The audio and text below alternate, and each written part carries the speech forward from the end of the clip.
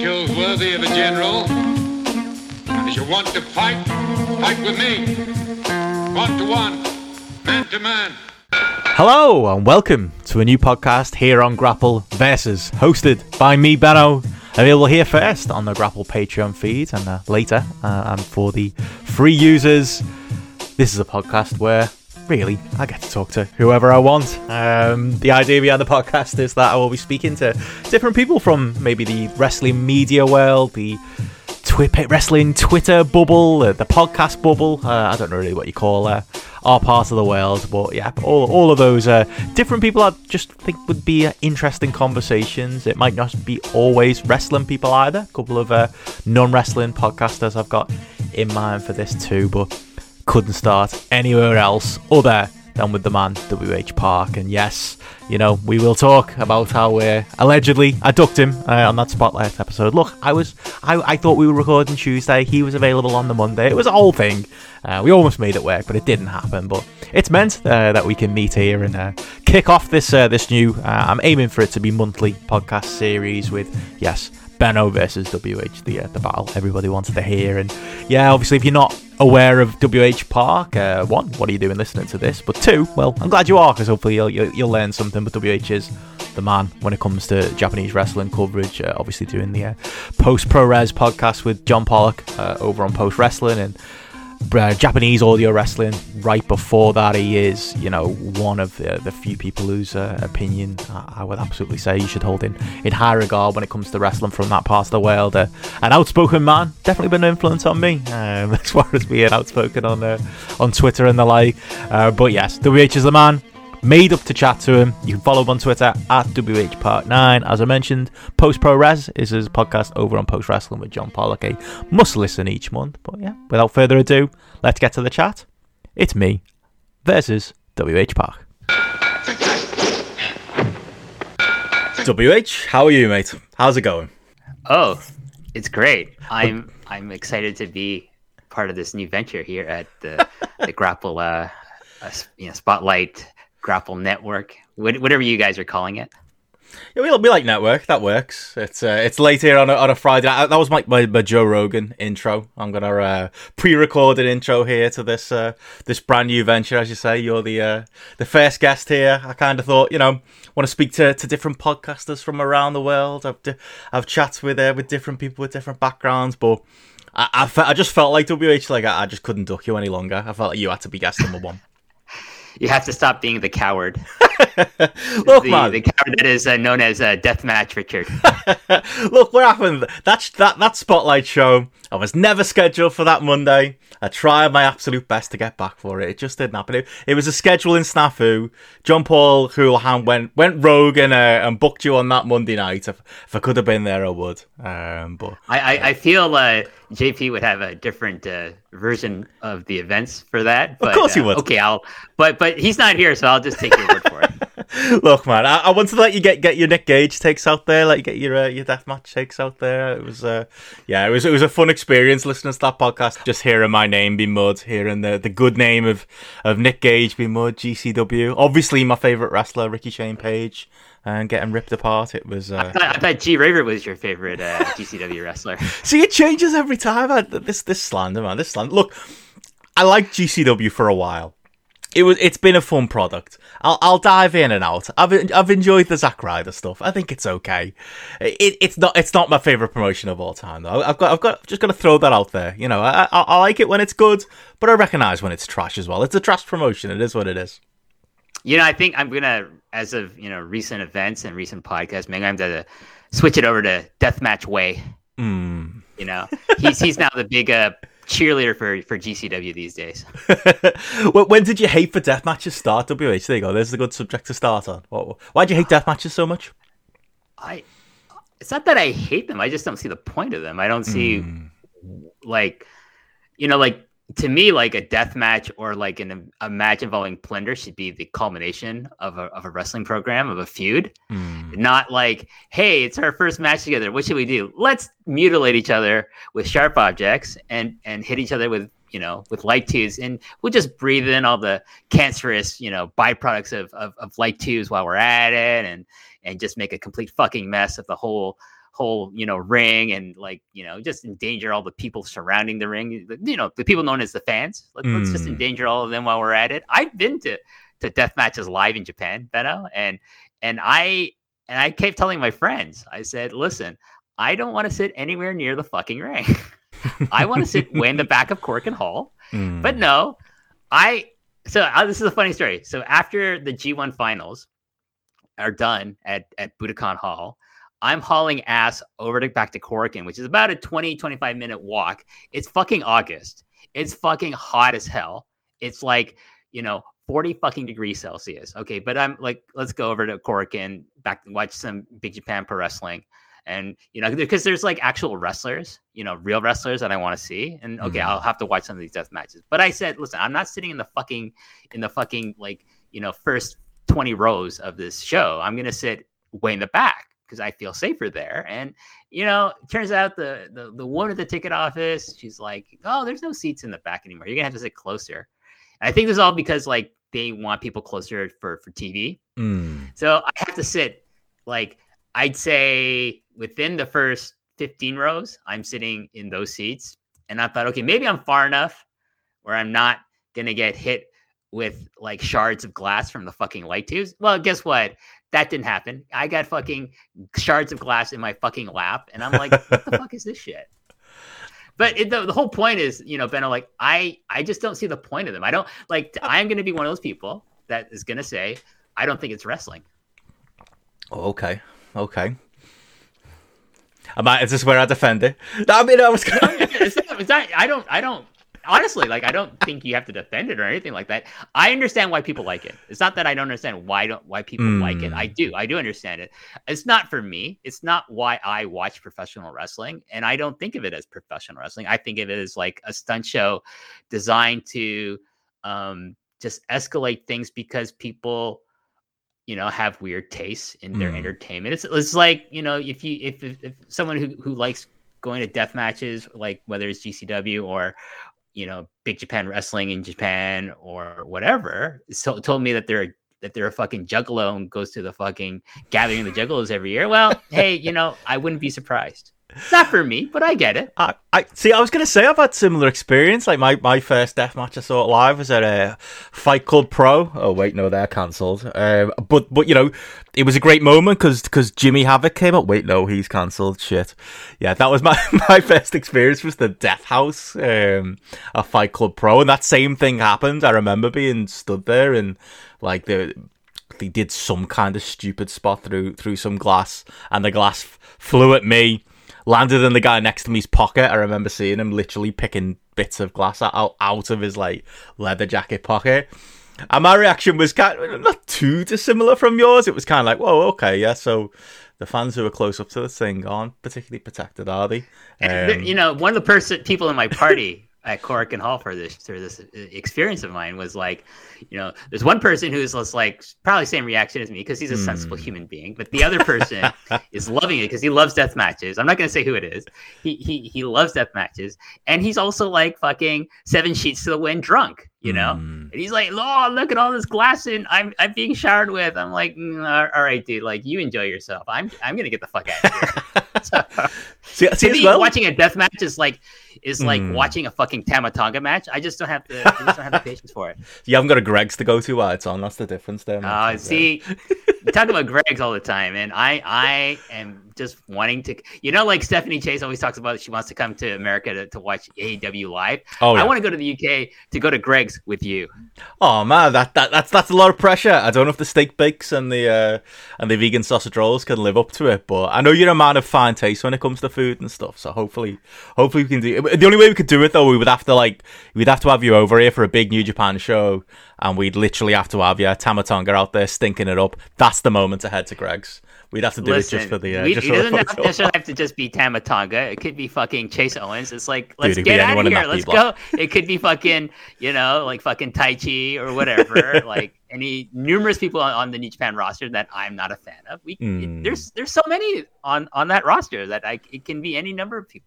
There we go, mate. We'll have your death match Then we'll get up the morning after. We'll watch a shitty New Japan show, maybe a crappy B Block show from this year, and then we'll head to Greg's. It sounds like a match made in heaven. It does. But no, I was gonna say, like, the deathmatch stuff for me, it's like, I think that's the thing on Spotlight. I've been cast as like the deathmatch lover, and that was because of how much Joe hated deathmatches, and like he hates them as much as you. JP's got no stomach for them whatsoever. Like, and for me, it's more I've got a tolerance for them, I think, and when a deathmatch is good, I can enjoy it.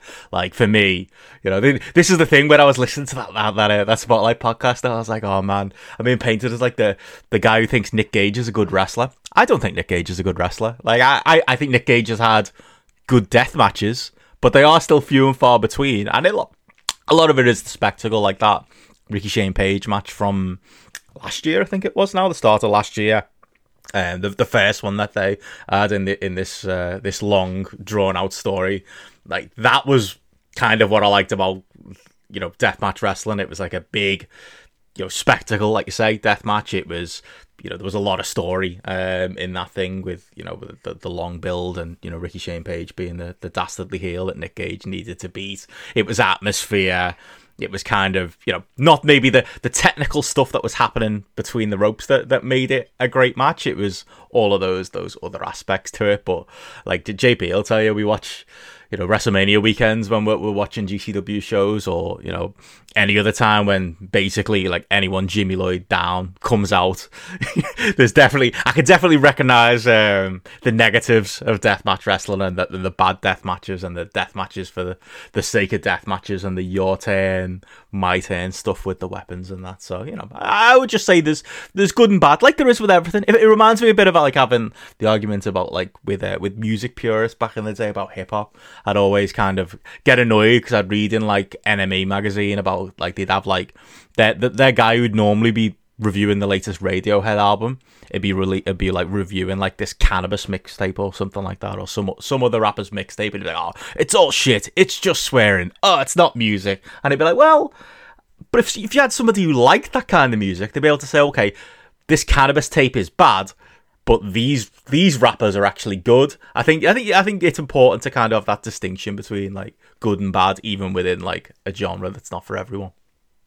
No, I agree with you. I like, that's why you know, if like, say for example, John Pollock said to me, WH, we need to review this event worthy freedom show from Tokyo.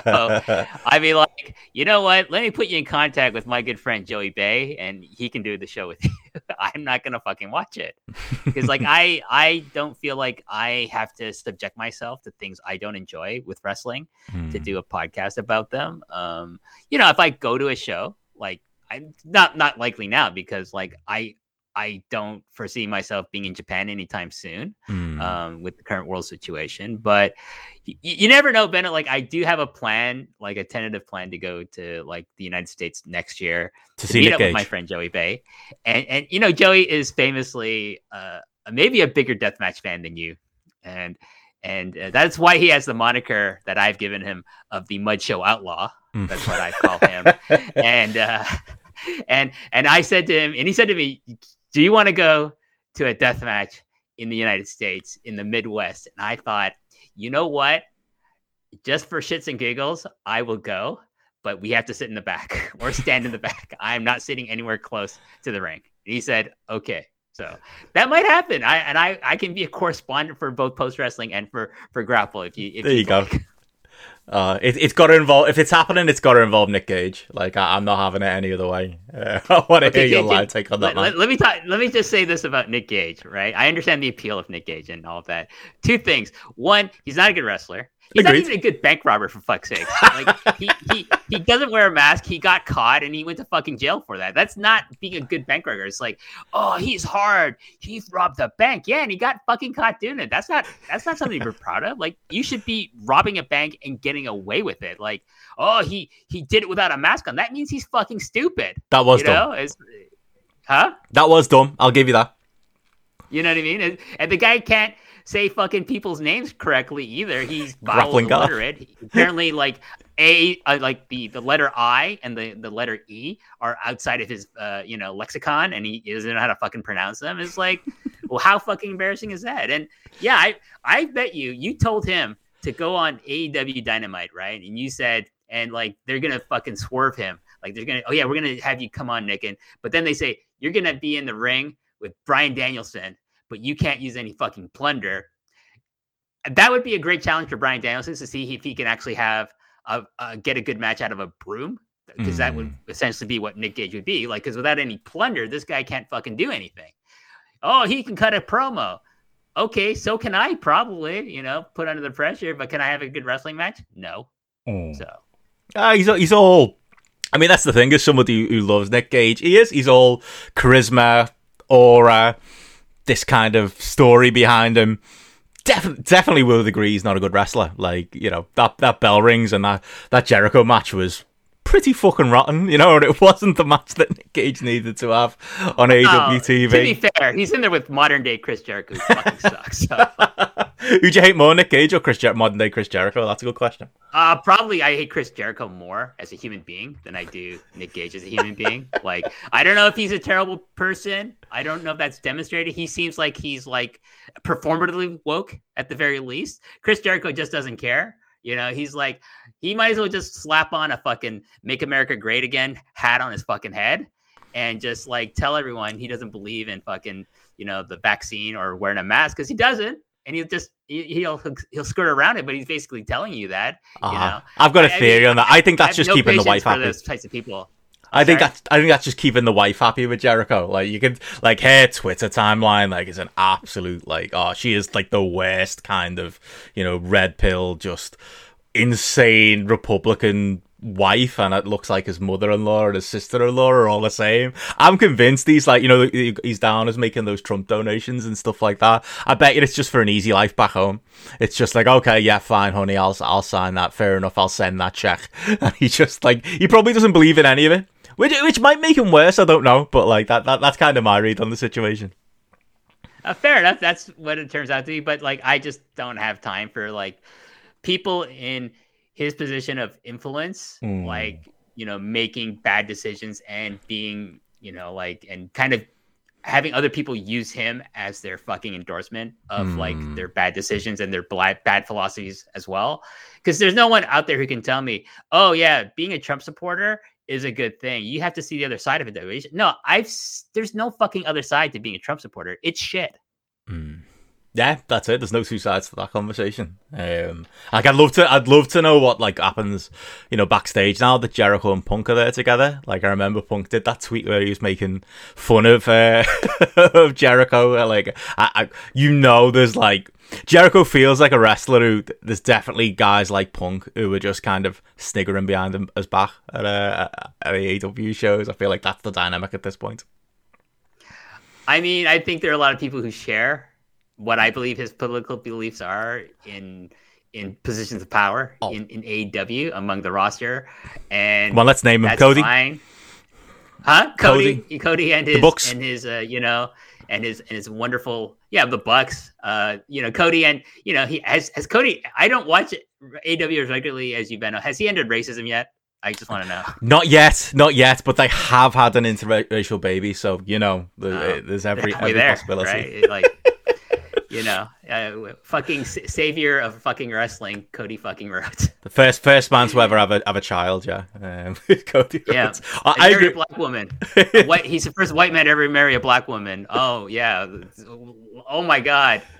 I don't mind him so much. Like, I think there's been good things about him when I do watch AEW. Like, that was good. That was good. It's his insane obsession with wanting to be like Triple H that really makes me laugh the most. And like, to the point where like, Brandy has to be like a dollar store version of Stephanie McMahon. Oh, and she really so sad. Is. And it's like, I couldn't think of a worse version of Stephanie McMahon because I fucking hate Stephanie McMahon. But Brandy's pretty much getting there to being a worse version of that, which is incredible to say, to be, Yeah. Oh yeah. She's like, she like a Twitter presence and just a general kind of like that whole I mean, how many roles has Brandy had in AEW and been bad at all of them? Like, she was okay as, like, Cody's silent valet. That was probably the best role she's had. And to be fair, when she cut promos for him, she wasn't that bad. But then they tried to make it, like you say, Stephanie behind the scenes. They tried to make it a witch at one point. They tried to make her wrestle at another point. She tried to run the women's division. Like, she's been bad at every single role they've given her in that company. It's just, and you know that's Cody's influence behind the scenes making that happen. So I'm kind of curious. What do you think? Like, from my, viewing, and like I do follow the news about AEW, and I listen to you and JP and Gareth talk about it on Spotlight. I listen to the show and I listen to everything you guys talk about. So like that and like John Way talking and doing the reviews for Dynamite. So I follow it that way rather than watching it necessarily. And it sounds like the women's division has gotten a lot better as opposed to like its first year of existence. And my understanding was that, like, the reason was because there's like this big conflict between how the women's division was meant to be run. It sounded like it was more like supposed to be Kenny Omega's idea, and then Brandy had ideas, and then it's like this conflict between those two. Like, so who do you think won out? It's like, do you see more of a Omega influence on that women's division, or do you see more of like a Cody Brandy influence on that women's division? I think that's the thing. Like, when things were going really badly, I remember Brandy doing interviews where she kind of tried to throw Kenny under the bus a little bit and be like, listen, me being the witch wasn't my idea, and I don't run this women's division, that's all overblown.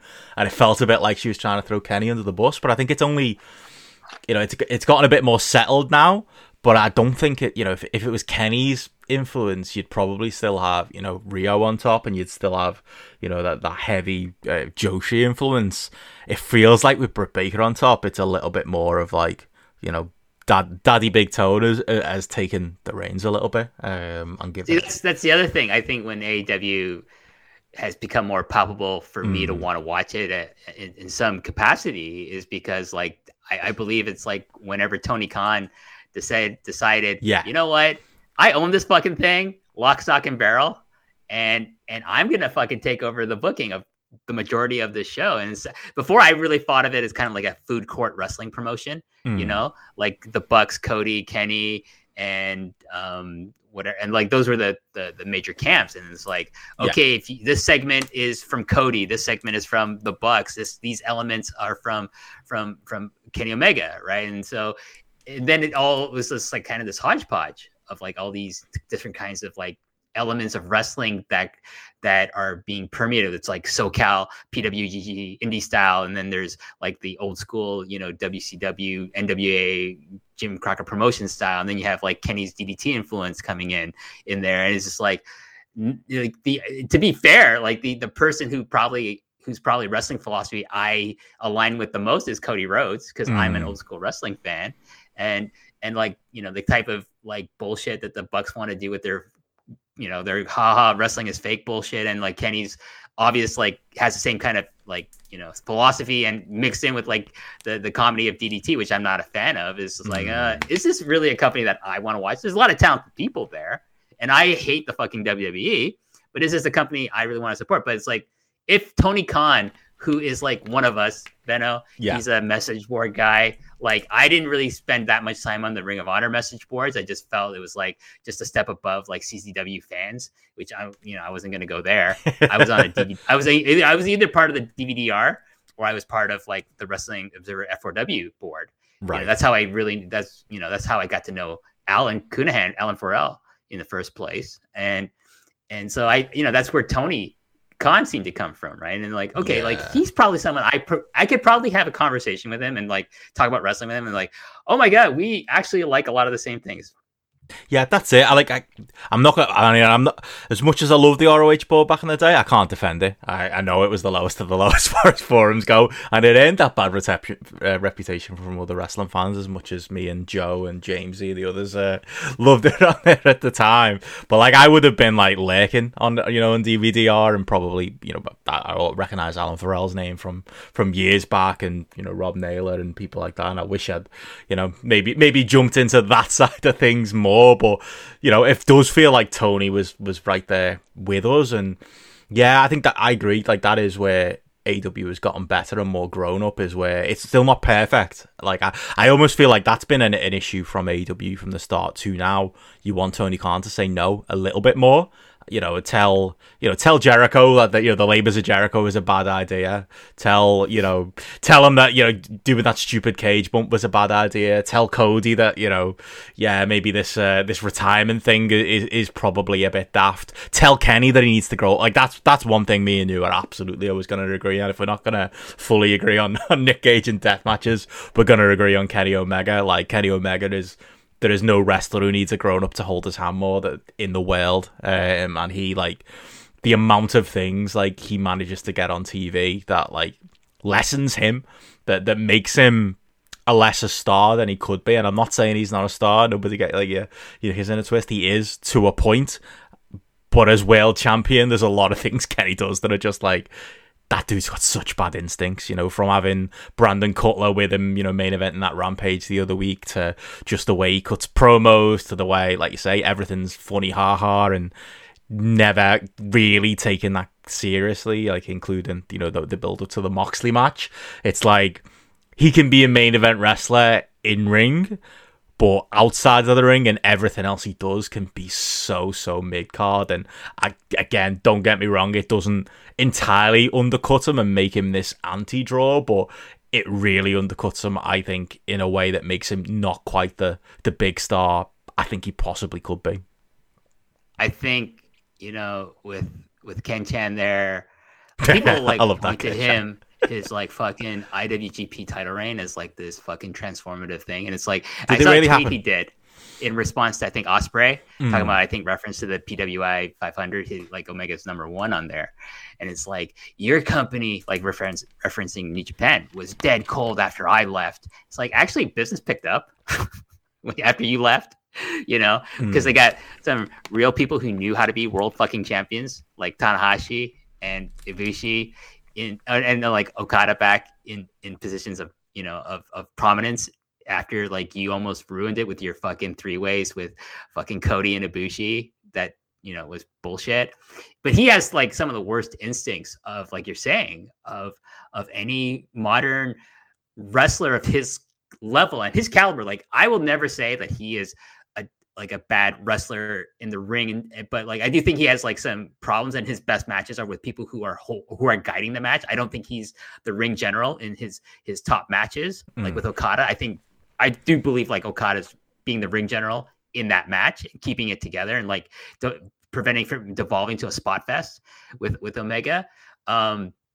But he just makes like terrible, like the build up to his last Wrestle Kingdom with Tanahashi. Oh, God. There were times where I'm in Tokyo for that show, right? And I just get like, did you see what Kenny did at the press conference like 2 days before the show? I'm like, no, show me. And it's like, he's just pretending to be like a cartoon. And it's like, this is not a world champion, dude. Like, this is not like something that I would point and think that's who the company who I want to be a big fan of, who I want to support. And I want to tell people that I love this company. You should watch. If you want me to recommend something, this is a company you should watch. Not when he's the champion though, because like it's embarrassing to me at that time. Like it seems like I think he is a better American television wrestler now. But like you can take the wrestler out of DDT, but it doesn't seem like you can take the DDT out of the wrestler. If Bushi is the opposite of that, he embraces being a New Japan wrestler, and I don't think he's embarrassed that he was in DDT or he was the biggest star of DDT when he was there. But like I think he realizes I've outgrown that. Where I think Omega seems to have like this obsession with bringing like the philosophy of DDT to every company that he's a part of. Yeah, I think that's kind of what it is, and it's like, yeah, I'm probably higher on Kenny's maybe contribution to like those Okada matches and stuff, but I remember like during the end of that run, kind of having that conversation, on Spotlight, where it was like, I feel like Kenny undercuts himself, and a lot of that though was like watching him on Being the Elite, or watching him, like you say, in the press conferences, or seeing him in like the undercard tags and things like that. And I think the reason he got away with a lot of it in New Japan is that it was in a lot of places people weren't watching. People were parachuting in for the big matches and weren't necessarily, seeing him come out in pajamas like a goof on an undercard, or you know what I mean, or necessarily seeing the promos, or if anything, forgiving the promos because it's like, it's in Japan, it doesn't really matter the promo. He's not speaking to an English crowd anyway, it doesn't matter. And I personally think he's been exposed. While you've said there he suits American TV wrestling better, maybe in a way, but in other ways I think he's been exposed more because he's been on TV doing promo segments and doing goofy stuff where the entire world can see it, and it's not like, okay, you just see a couple of great Kenny Omega matches a year and you believe he's one of the best wrestlers in the world, which can absolutely be fact. We're seeing him every week, and he's filling that time with just nonsense. And the other thing is the matches haven't been, I don't want to say that good. They've been good, but we haven't had the killer Kenny Omega matches that you'd expect from a world title run. He's done, the last 2 pay-per-views, a tag with Orange Cassidy and Pac, where, Orange Cassidy is Orange Cassidy and Pac is not pushed to the level he should be. So it was kind of like a 3-way with a couple of mid-carders. And then he's had this Christian match recently where, again, good, but to a point. It's not... He's not having these match of the years either. So, like, when I see, people out there saying Kenny Omega's had a bad AEW title run, I maybe wouldn't go that far because I'm still patient enough to think, okay, the Hangman stuff's going to come to a head soon, and that's probably what we're going to remember. But, I don't know, creatively, I think a lot of decisions are bad, and yet you wonder how much of, a hand he's got in that. And then, just, like, the way the character is presented and the way Kenny presents himself. You mentioned the video game stuff he did with Tanahashi. He did that on a random Dynamite, didn't he, at the start? Just came out in that stupid mask for literally no good reason because he's Kenny and he's a fucking nerd, and he needs to be saved from himself a lot of the time. Ben, just use the word weebo. That's what he is. He's a fucking weebo. You know what a weebo is, right?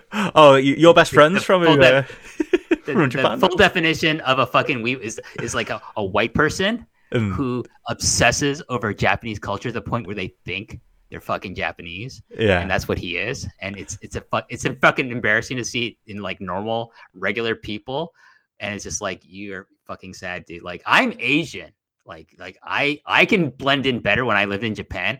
I never pretended or tried to pass myself off as Japanese, because I'm not. I'm Canadian of Korean descent, right? So like I always like respectful that I was like, I guess like every time I see Kenny, like especially when he's talking about Japan, it's like, dude, you're not fucking Japanese. You're a fucking white guy. Okay, just be aware of that and stop like pretending that you fucking know everything about the culture, because no matter how well you speak the language or how long you lived there or how many times you went to the fucking video arcade with Michael Nakazawa, you're not fucking Japanese, dude. Just fucking deal with it. Get over it.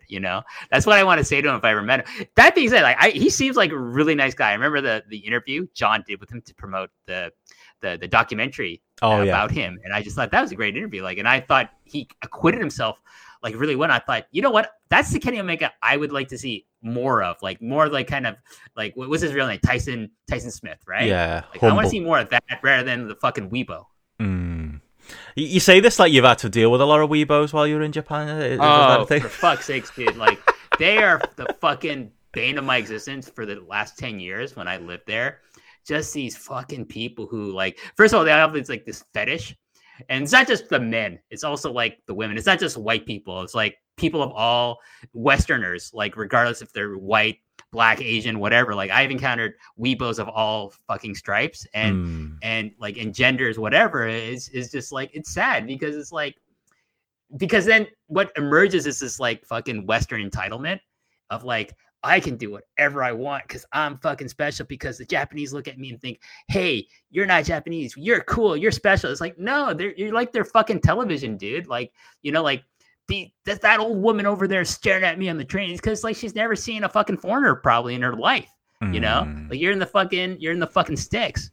Okay. Like she doesn't mean to be rude. I mean, I wouldn't like it either. But then some people amplify that, like everyone's looking at me. It's like, okay, whatever. Like maybe they're just like, oh, someone's speaking English or French or whatever the fuck language you're speaking that isn't, native to Japan. You know what I mean? It's just like, and I just see it manifest itself like Western entitlement manifests itself in some of the most egregiously like rude behavior like in existence. Like I will be honest with you, like in my experience, like probably the worst people like other expatriates that I've met were probably the worst were probably the British. I'm sorry. That's fair. No, we've got a bad reputation abroad for a reason. Brits abroad is a known thing in Europe.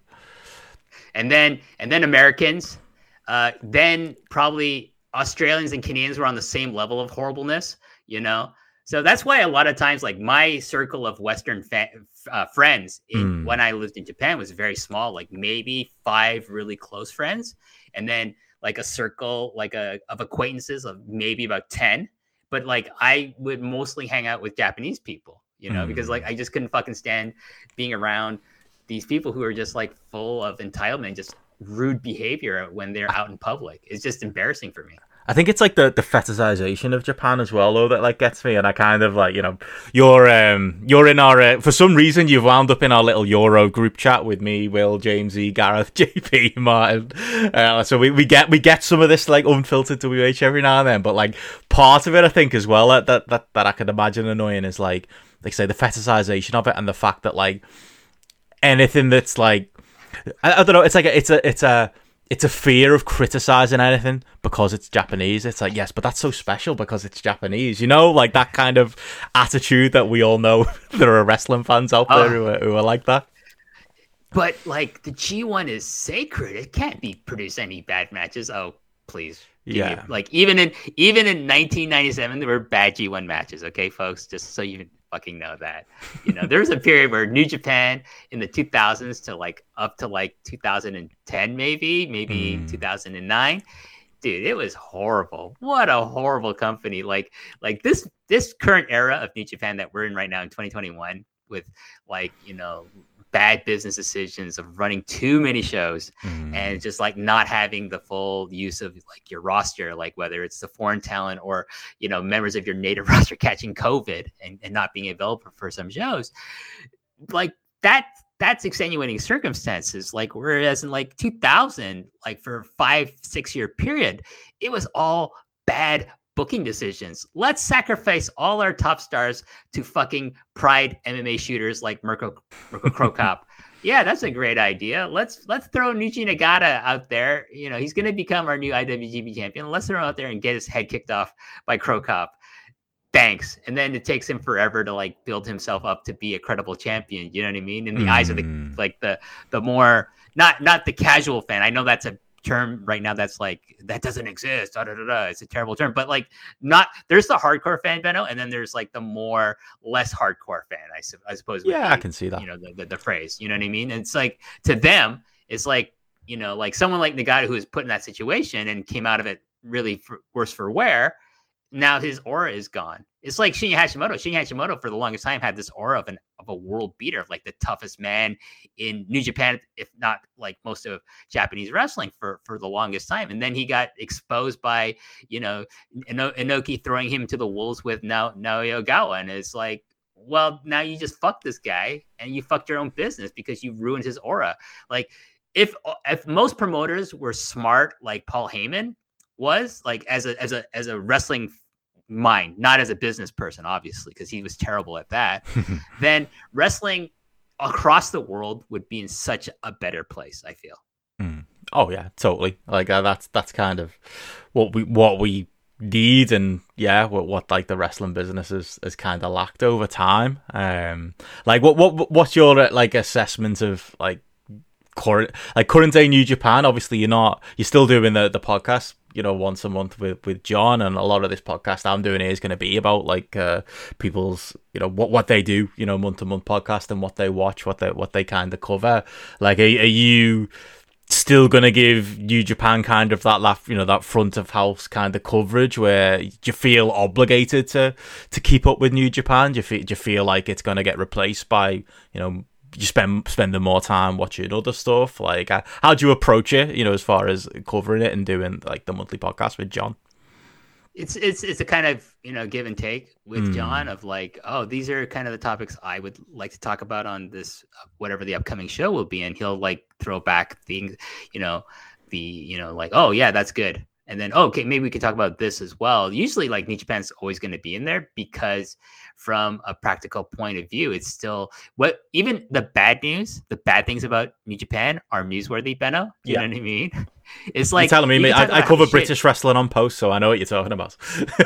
it's oh yeah, I mean, like you could talk about, like you can talk about how bad Monday Night Raw is, and maybe to extent like how bad SmackDown can be, or NXT but, UK, like, you still or NXT UK, but like you still got to talk about the WWE, right? Because it's still the biggest company in the world, and that you still got to talk about New Japan and talk about it prominently on a podcast because it's still the biggest company in Japan. And like, am I, as far as my viewing goes, do I get excited about watching New Japan? No, I still haven't watched these weekend shows from last weekend. I don't know if I ever will. Even the ones that people have told me, oh, you would like this match, and this match over the last 2 days of those shows. And I'm like, okay, I'll try to get to them. But like, then I think about, I'd rather watch some indie wrestling from America, like with Daniel Garcia or, Wheeler Yuta, two wrestlers. Or Ricky Shane Page. Or Ricky Shane Page or Nick Gage. No. Like, that's if I, like need an excuse to go have a bowel movement, like then it's like Ricky Shane Page or Nick Gage or, G Raver or whoever else works for GCW. But, like I know definitely listening to what's his name, Kevin Gill, like listening to his commentaries is like definitely like a bowel movement triggering, like, kind of, like a signal, so. It is. He's so bad. Like, yeah. Anytime he's on a show. Getting back to Japanese wrestling, like I get more excited about watching like Stardom. I'm a big fan of Stardom because I think it's a good, well-booked wrestling product. Like, I know, like, you're not a huge fan of Joshi. I think there's a lot of resistance from a lot of Western fans to watching Joshi because, like, there's this stigma attached to being like, oh, I don't want to be one of those Joshi fans, especially I'm a white male watching it. And it's like, I'm just glad JP doesn't have that attitude about it because I like listening to him talk about, like, whether it's, Stardom or something else I might recommend to him. Yeah, that it's nice to hear, like, like, that's good. Like, I just think they got great wrestlers. They have, they got a good booker, and like all the matches seem to make sense and all the angles and things make sense. And like, they have my favorite tag team of Julia and Shuri, the current, Stardom tag team champions. I absolutely love that team because, like, they remind me of an old school, 90s style Japanese tag team. And it's like, I don't get to see that too often. It's like nice to see it in this Joshi promotion that has a lot of great wrestlers, in my opinion. But I'm a big fan of current, like All Japan Pro Wrestling. I think they were on a bit of a hiccup, in a bad way. And then now they're kind of back to, like, steady, well booked shows that don't necessarily draw a lot of people, but they're not hurting either. They're not embarrassing themselves at Korakuen Hall like New Japan is because they're oversaturating that market. And I'm really interested in watching, the N1 tournament from Pro Wrestling Noah upcoming. I'm going to try to keep up with that as much as possible. That's not perfect either, but believe me, when I say like New Japan booking is bad, there's a lot of atrocious booking going on. No one's getting run over with a car in New Japan. That's the thing. Yeah. But like if there's one company I'm really excited to try to get into, it's GLEAT, or people say great because there's some confusion about it, but I say GLEAT. If there's a fucking L in there, and I know that you're supposed to pronounce it with an R, but fuck that, then put a fucking R in there. I don't care if you're a Japanese company. GLEAT just has like this kind of interesting dynamic of pushing, God forbid, younger wrestlers, in positions of like trying to make stars. It also seems like they want to make the roster that they have stars, and they're half the company is like, doing worked shoot fights, which I kind of style I liked, but they're also doing traditional pro wrestling, and they're making all these kinds of interesting signings of like independent talent. In a lot of ways, it kind of mirrors like kind of like the feeling you get watching like AEW when they like say, oh, we just signed Lee Moriarty, or we just signed this independent talent. Like, forget the signings of like Punk and Bryan Danielson. Like, I think those are exciting, and like those want to make me want to watch the AEW product more. Like, I'm more inclined to want to watch it with those names attached. But like when they say, when they have like Wheeler Yuta and Daniel Garcia on every week on their shows, and like seem to give them prominence. And when you hear like another wrestler I like, Lee Moriarty, is being signed, like that's exciting to me. It's like then I see that those kinds of moves being made with GLEAT, with like the young independent Japanese talent out there, and that's exciting to me. I wish more companies. I wish there was more jumping in Japanese wrestling, but there is this thing about company loyalty that exists far more strongly in Japanese wrestling than it does in any other wrestling culture in the world. Yeah, and there's loads of examples of that. It's like you look at New Japan, it's like, with the product being a style, it's like, you know what? I'd just love to see Hiromu work somewhere else. I'd love to see Ishii work somewhere else. Oh god, how Goto's career could have been, perceived differently if he wasn't just in the same place, pretty much his entire career. Like I always think that is a thing like Western fans probably have like difficulty getting their head around. I would find it really interesting if Minoru Suzuki just said fuck you, New Japan, and worked and signed a contract with AEW. Oh, based on this indie run, and formed a tag team with Bryan Danielson, and they just stretch the shit out of everyone on that roster. That would be awesome. Dude, we've literally found this summer, like, you can put Minoru Suzuki against anyone and the match sounds good. Like, is there anyone you can put against them where you're like, I don't think I want to see that? I'm not sure. Maybe outside of, like, I don't know, like The Miz or something, but even then, I'd like to see him stretch The Miz. Like, I don't think this, I really don't think, the worst matchups for Minoru Suzuki are probably in New Japan. I don't want to see him against Tama Tonga or Tanga Loa. I don't want to see him go out there and work people he's worked 100 times before. Like, if he did that and based himself in the US and just had these rando matches and then came back to Japan every now and then, like you say, did a GLEAT or did a Noah tour or something like that, how much more interesting would that be? Yeah, definitely. I want to see that aborted match he was supposed to have with Orange Cassidy, because I would just love to see, like, hey, kudos to the guy for getting that gimmick over to the point that that has gotten over to. I have no patience for it. It does nothing for me. I think it's stupid.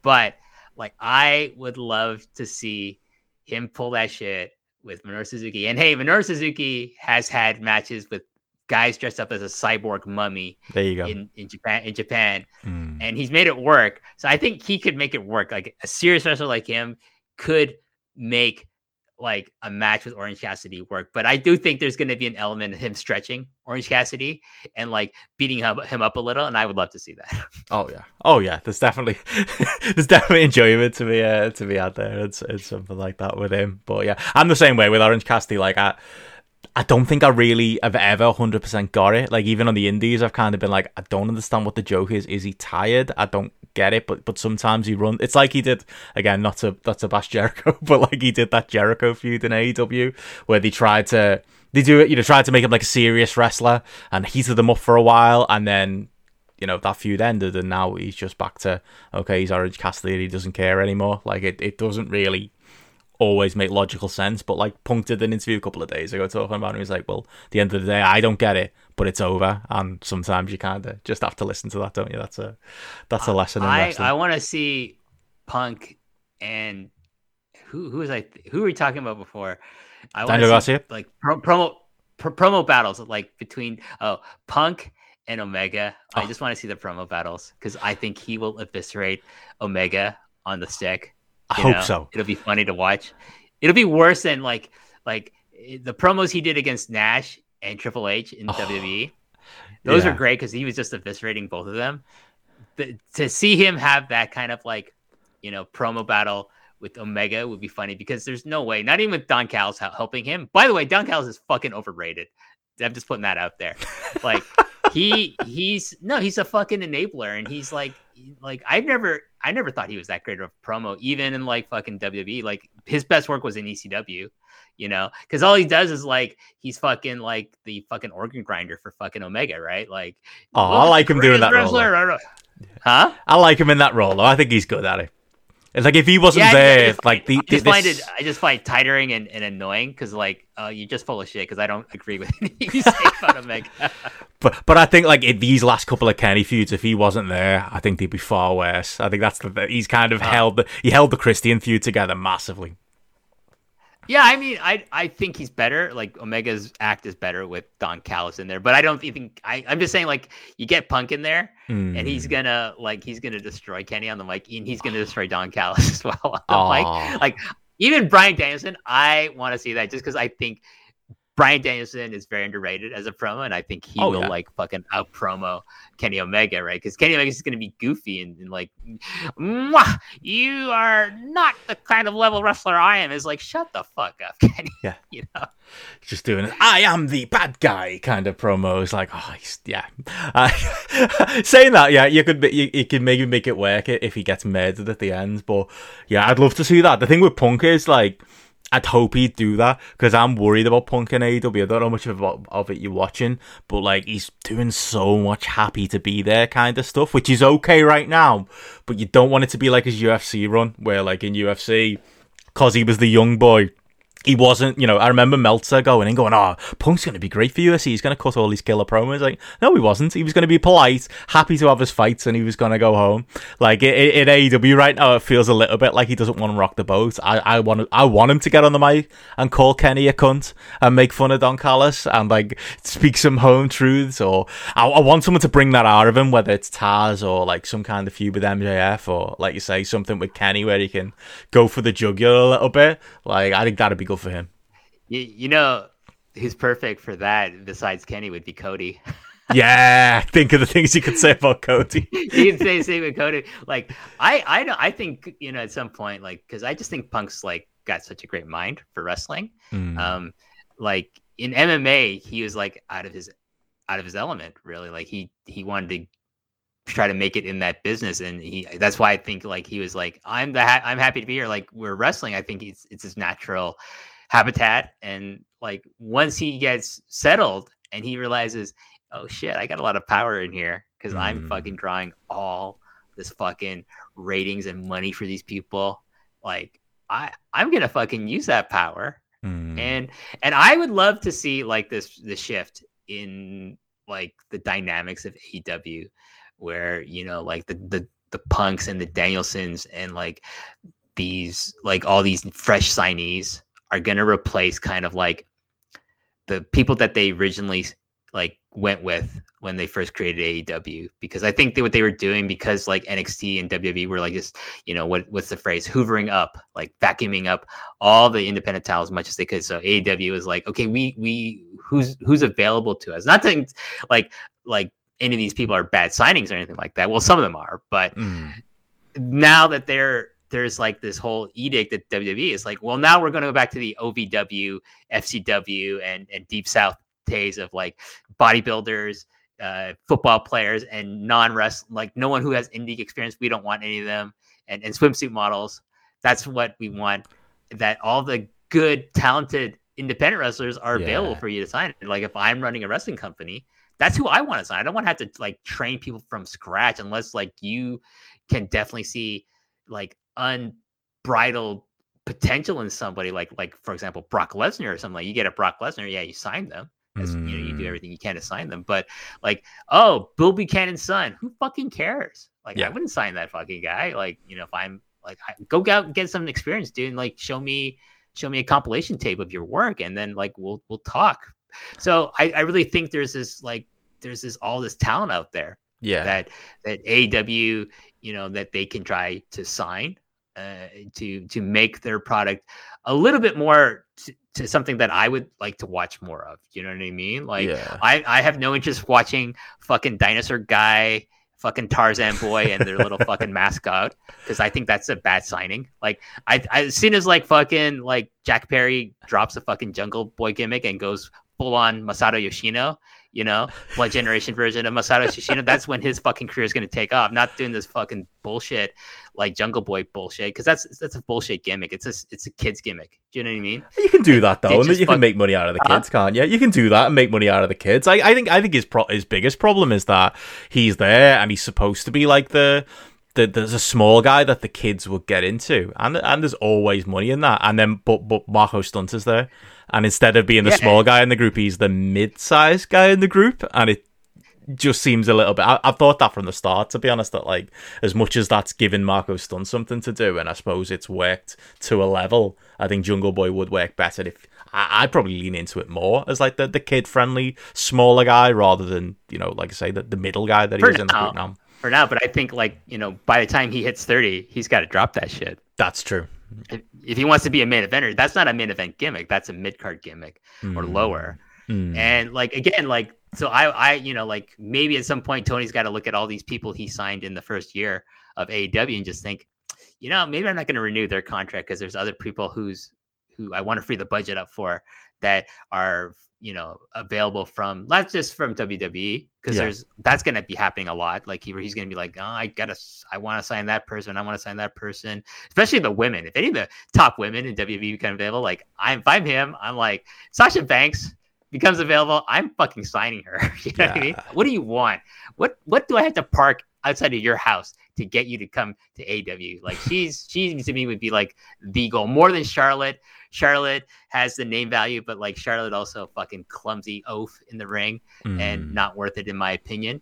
But like at some point he's got to look at like the Marco Stunts and the dinosaur guys and some of these other fucking people and just think, is this what I want my product to be? Okay, maybe I'm going to keep meme wrestler A and meme wrestler G over there, but B, C, D, E, and F are going to, I got them let to go. They're nice people, but I don't have time for them. I don't have the money for them. I don't have the room, the real estate, either time or locker room space even for that to happen.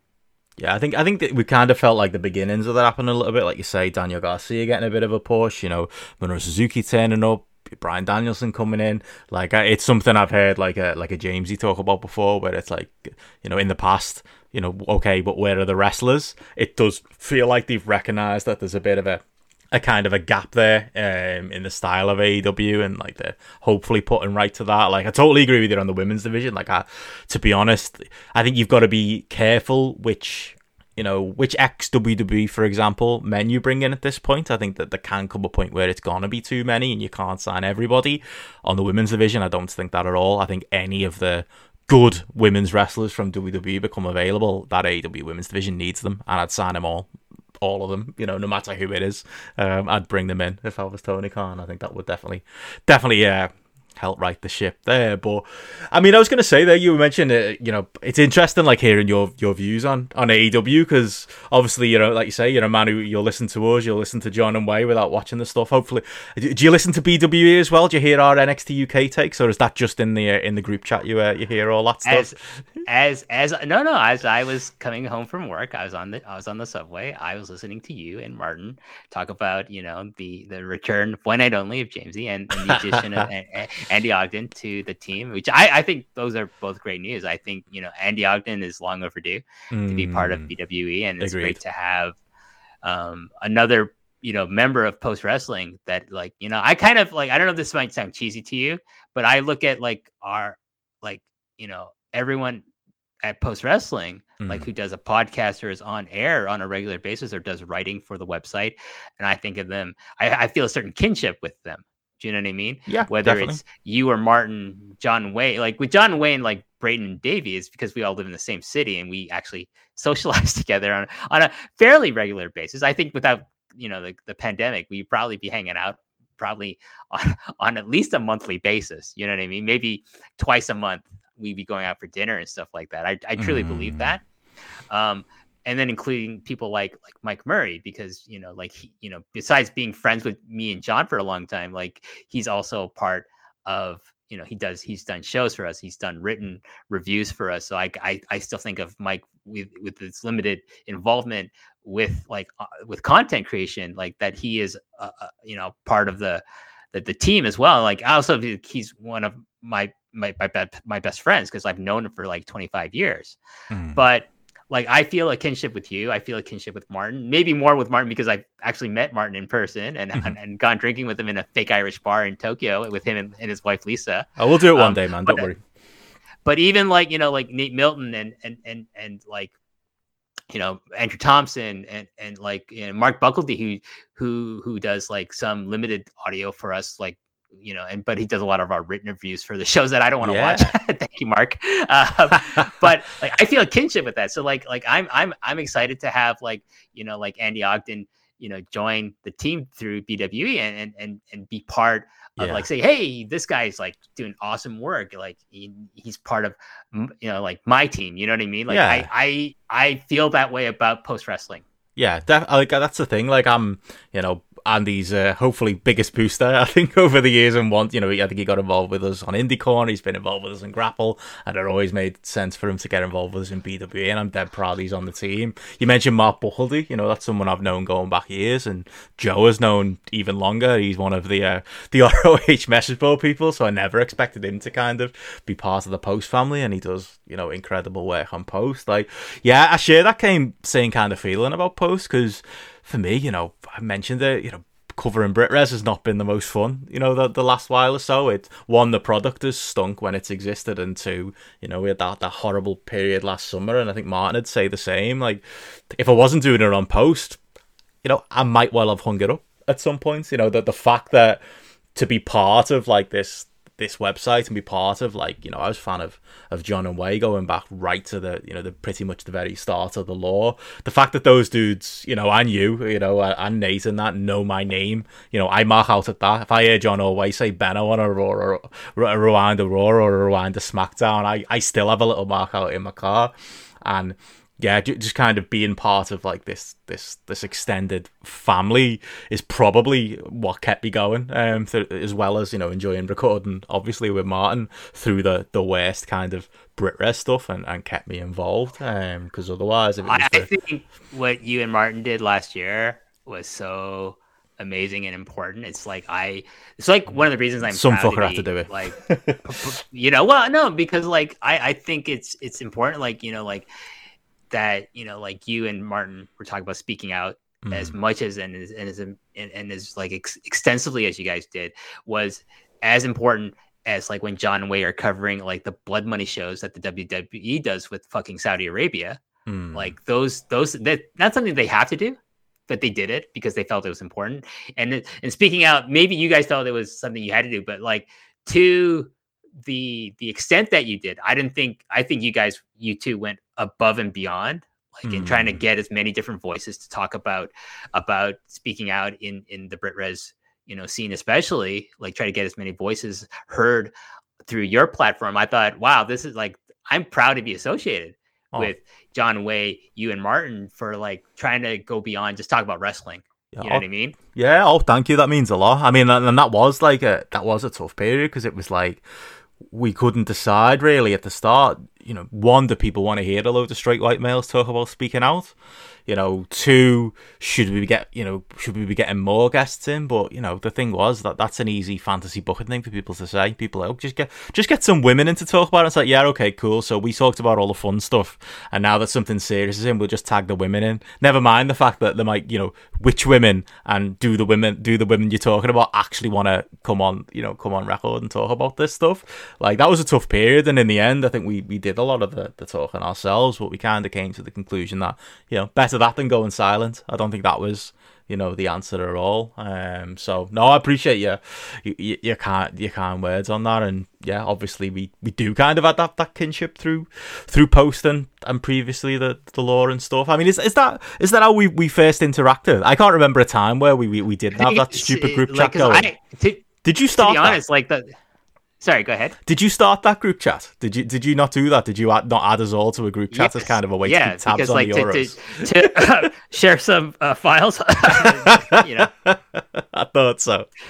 Yeah, it just morphed into what it is now, where it's like, wait, I started this, but like I don't participate, I don't contribute as much like to the conversation. Which is, but the thing is like I'm glad to be, an observer in there, because I find it so fascinating to hear you guys talk, and like I just think, I'm still privy to like these conversations. Like, if so many people could see some of the things that are said in that conversation, you'd be like, what? Like, I'm not going to say anything, but some of the a lot of trust there. Talk of it's like who you talk about that makes me laugh the most, because it's just like, Oh, you guys hate this person a lot. Wow. That's another kinship we can share. Side eye and other podcasters and maybe other people that we might talk about. It's not even other podcasters per se. It's like fucking. It's all the mark journalists that especially exist. Yeah, more that Brit teams, and like some of these Twitter users, like I just laugh. It just makes me laugh. Like that's why, like here's like my one of my big dreams is to go to the UK. I really want to, because I've never been there. That's for one, but I want to go there because I want to meet you in person. I want to meet JP in person. I want to see Martin and Lisa again. There's other people. I want to meet Jamesy. I want to see, Alan and Sarah again. I'd like to, make a side trip to go to Ireland as well. Go see their man, Neil Flanagan, but that would be fun because I want to, like, one of the things I don't really want to see fucking British wrestling per se, but I want to go to the pub with you guys and like have fun that way and just like meet some of these personalities that I've like listened to or have, heard about, but then get to, meet them. And like, if I have like you and like JP and like Martin be like my like, my guides and like, protect me from all the fucking idiots. I filter all the idiots out of my experience. I think that'll be great. We'll treat you like we did Joe. That was the thing with Joe. We'd go to shows before. We go to like Rev Pro shows and we purposely pick like the pub that the rest of the fans didn't go to.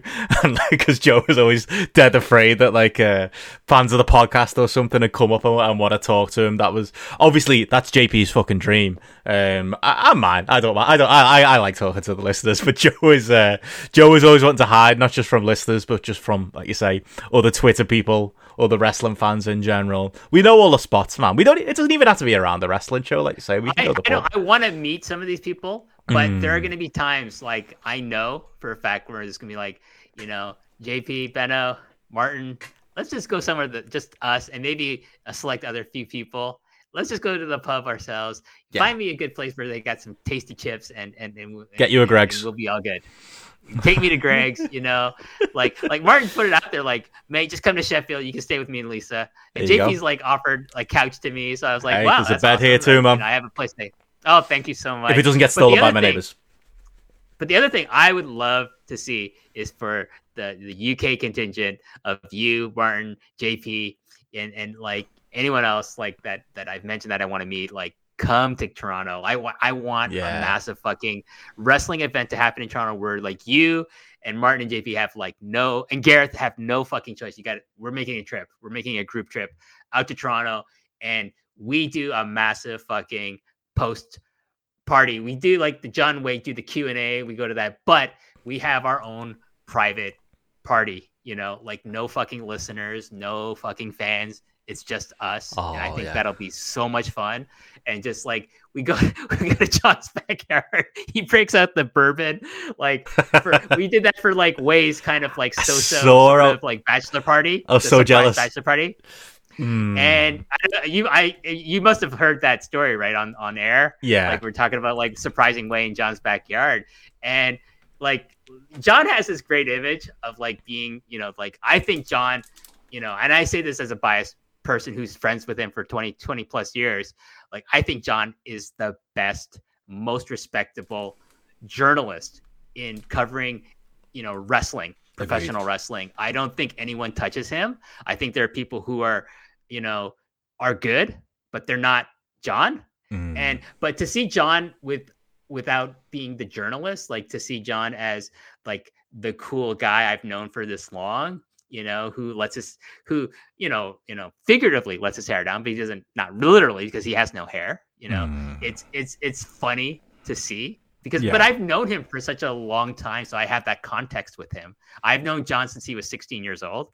So, I knew when he was like, he wore baggy jeans and had a chain wallet, you know what I mean? Like that's not his image anymore, but it's when we have social gatherings, like I get to see, I'm fortunate. I get to see that side of John. And I think it would just be amazing because you haven't met him in person, have you? No, just only ever, we've been in the same building, like a WrestleMania one year. It was like the 2006 year. We were both at the Ring of Honor shows that weekend, but I didn't know him away at the time, unfortunately. So I haven't met those guys at all.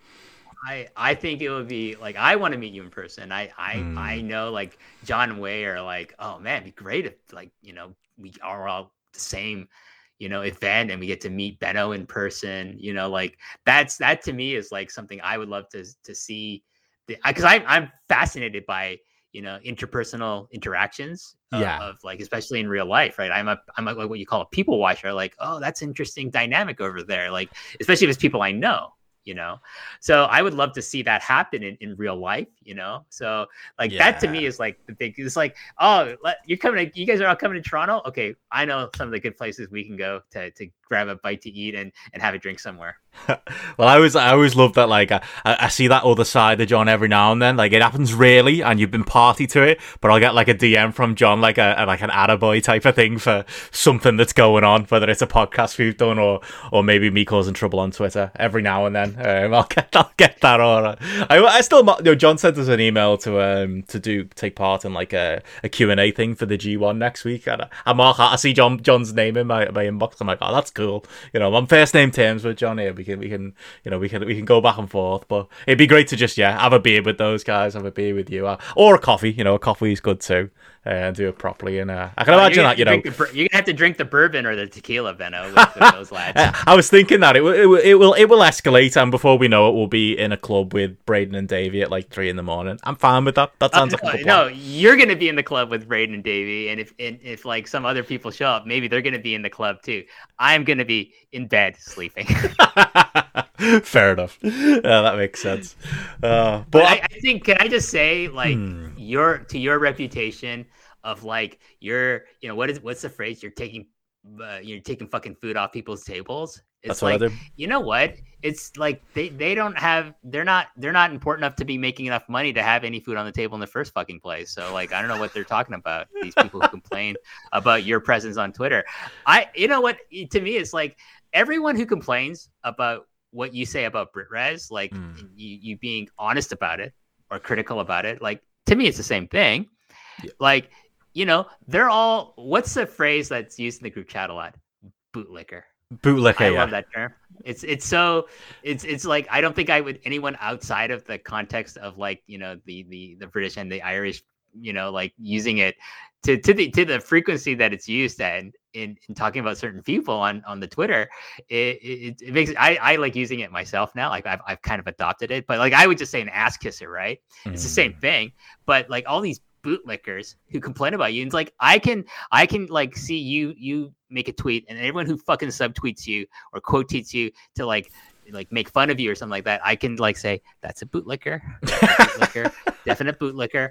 Fuck you. Your opinion means nothing. You got 3 fucking followers and you follow 10,000 fucking wrestling people. Fuck you. You're a loser. Like I never worry. I always love it when you do that, because like it just exposes all the bootlickers and the fucking sniveling assholes that exist on Twitter in the wrestling sphere. And that's why I kind of like wrestling Twitter, because it's a great way to expose all the fucking losers who follow this stupid hobby of ours. Yeah. Well, that's the thing. It's like, I feel like if I do a tweet about NXT UK, or basically if I do a tweet that riles the wrestlers up, I know I'm right.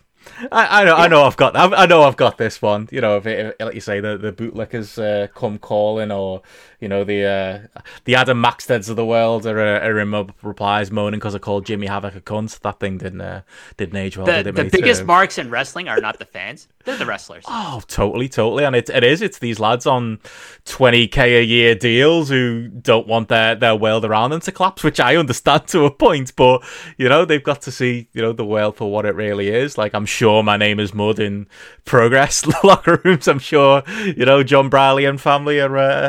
In fact, I know for a fact are not fans of mine, but I think that's one thing that put like Grapple on the map, or Indie Corner before, is that we were willing to speak kind of truth about those promotions, and if it winds up the people behind them, then kind of so be it. That's the thing. I apparently am pretty disliked in certain circles of the New Japan foreign locker room.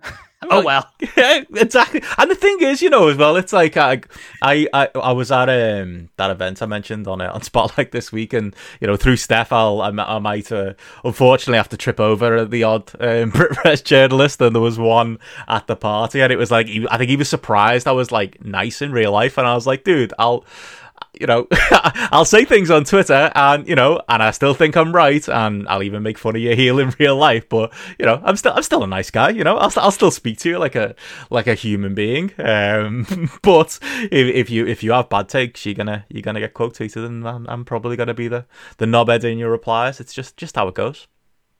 That's why I'm very careful about before hitting that send button. I was like, what? Oh my God, is Benno gonna make fun of me? Never. I'm more scared of you, man. No way. I don't want that fight. I don't want that smoke. I again, like, I love that I'm affiliated with you through Post, because like to me, it's like, it's not my scene per se, but to me, it's like, I how can I navigate this fucking shithole of a scene? Oh, well, I'm associated with Benno. I trust him.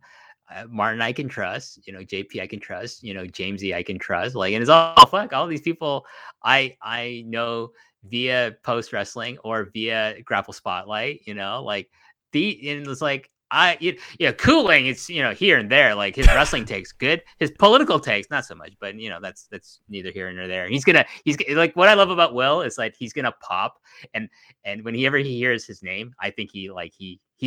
If you hear John say, yeah, I think he's like that with anyone saying his name. But I will say this: like, Will gets a lot of shit. Will Cooling gets a lot of shit. But you guys made a great point. No one wants to argue with him in public. Exactly. They just want to fucking subtweet him and fucking troll him because they're afraid. Because like, he's a guy that can back up everything he says with fucking facts, and he can like cite things like, oh, I'm gonna cut and paste this fact and put on your fucking subtweet. And then they're like, I'm not even gonna. Nobody wants the real conversation. Like, he's gonna eviscerate you in real life, on the fucking in the argument scale. Like, I don't necessarily agree with everything Will says, but I'm never gonna argue with the guy. I'll just say in private to him, like, because then it's a friendly conversation that he and I can have privately. It's not open for the public, Yeah. But like, I just thought that was a great point you made about Will, like that no one wants to actually like be no one wants to engage the argue points with him because he'll kill them. Yeah, like, in an argument. So exactly, whether you agree with them or not, and that's the thing. People don't want to engage the points, or even if Will's wrong, I'm willing to hear him out, and he'll make his points intelligently. Like, Will is one of his ears will be burning now. He's one of the smartest people I've ever known in life. Like, he's a man who I've joked about it before. I can see him in Germany at 4 a.m, necking a bottle of rum, and he'll write the most coherent, fantastic review or breakdown of something that's happened that night and post it. He's a man who's got those two sides, and he manages to do them at the same time. I look at Will as being like, again, he's one of the few journalists in wrestling, wrestling discourse that is actually a fucking journalist and a good one at that. Oh, but, exactly. Like, my other image of him is like 3 a.m, smoking a cigar, drinking whiskey, bourbon, whatever the fuck his drink of choice is, and just like, lounging on his side, like, like he's like, he's the kingpin, like some fucking, like, he's the fucking kingpin Cooling, right? Like, that's also my visual image of Will Cooling as well, So he is a man of many sides. Yeah, definitely. That's why we love him, and that's why people hate him as well. But he's ours. He's been adopted as part of our wider Post Wrestling adjacent group. So we've just gotta accept it that Will's one of us. But I was gonna say, like, I mean, that one of the many things like me and you've got in common, as well as that group, as well as a shared dislike for certain elements of Kenny Omega, as well as a shared willingness to call things shit when they're shit. Like, for me, for NXT UK, and for you, I suppose, death matches and the worst parts of Japanese wrestling. The other thing, and I've got to talk about this before we do wrap this up in a while, is the other thing we got in common: Wild Speed, mate. The Fast and Furious franchise. We've never had the chance to have a proper conversation on podcast about it. I don't know if that Fast 9 full review is on the back burner now. I caught John at the end of he he was on with Steph last week, and I jumped him at the end of the interview. I was like, "Have you seen Fast 9 yet?" And he was like, "No." I was like, "Damn it, we'll get you there, John. We'll get you to see it at some point." So I maybe think it's an evergreen like podcast that yeah. As soon as he watches it and says like, I can talk about it with you guys, and I'd have to watch it again, unfortunately. But like, I'm willing to do that for you guys. But that's good to go anytime, so I'm not too worried about it. But yeah, what about the Wild Speed? In Japan, it's called Wild Speed. I remember I sent you that information. I was so happy when I found that out. and then I said, Benno, the Fast and Furious is called fucking Wild Speed over here, and they give each movie a weird subtitle based on like some part of the movie, the ice break or sky mission. Yeah, for I think that was for 7 because they're jumping. They're like rolling the cars out of the fucking cargo plane, with the parachutes and stuff. Yeah, what do you want to talk about with the Fast and the Furious franchise, my friend? I suppose the main thing I want to know: do you love it or do you hate it?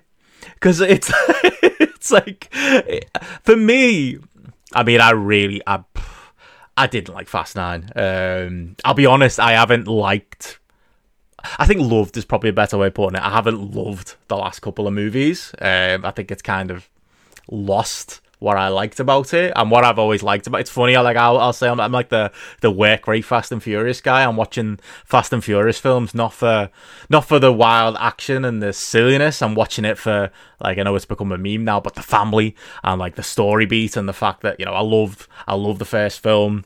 I love the Point Break rip-off that it is, and what it does with like the relationship between Vin Diesel and Paul Walker, and kind of the fact that they did Tokyo Drift, which is one of my favorite films in the series, and kind of stitched that into the lore of the series, and then in 4 kind of brought it back together, and then in 5 did the kind of the mega squad thing and brought everyone together, and they're the elements I've loved, and following along and wanting justice for Han has probably kept me emotionally involved as well.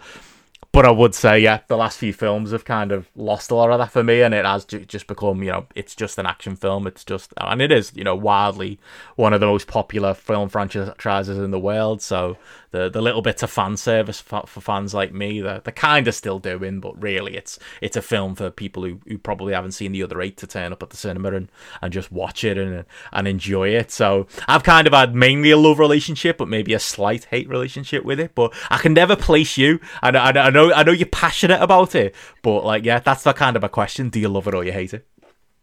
I probably, based on the last 2 movies, I probably have drifted more to hating what it's become.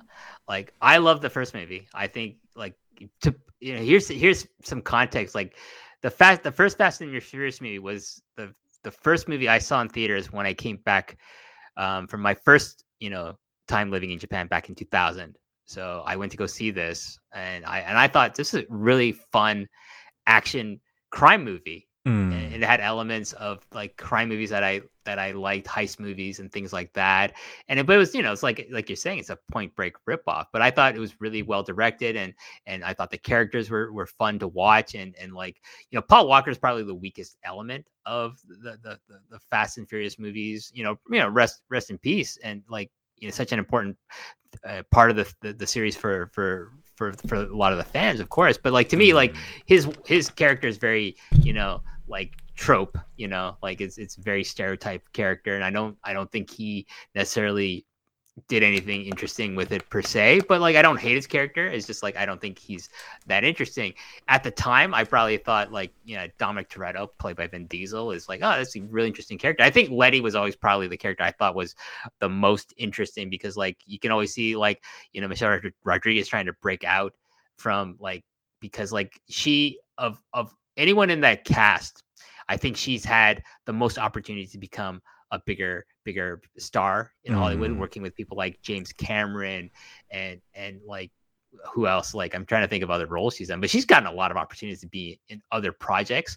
Whereas like, I do think at some point, like, Vin Diesel became Dominic Toretto, and he knows that's where his bread is buttered on, and that he's never going to have anything that's going to equal the success of the Fast franchise. And I think that's probably where my dislike of it comes from, is like, as Dominic Toretto becomes like, and as Vin Diesel realizes these movies are his bread and butter, he has turned into the Hulk Hogan of movies, right? Like the Triple H of movies, where he has clauses in his fucking contracts for saying I can't lose a fight on screen. Yep. Where's the drama in that? Like, to me, as the Fast franchise gets more successful financially and stuff, that's when the decline on screen goes down. It's not even like stupid fun anymore. It's just stupid. Like, the last two films are stupid, like, because like there's no element of Dominic Toretto ever becoming interesting again. Like, he as a character peaked with either 4 or 5, in my opinion. Yeah. And then it just becomes like, I'm Superman.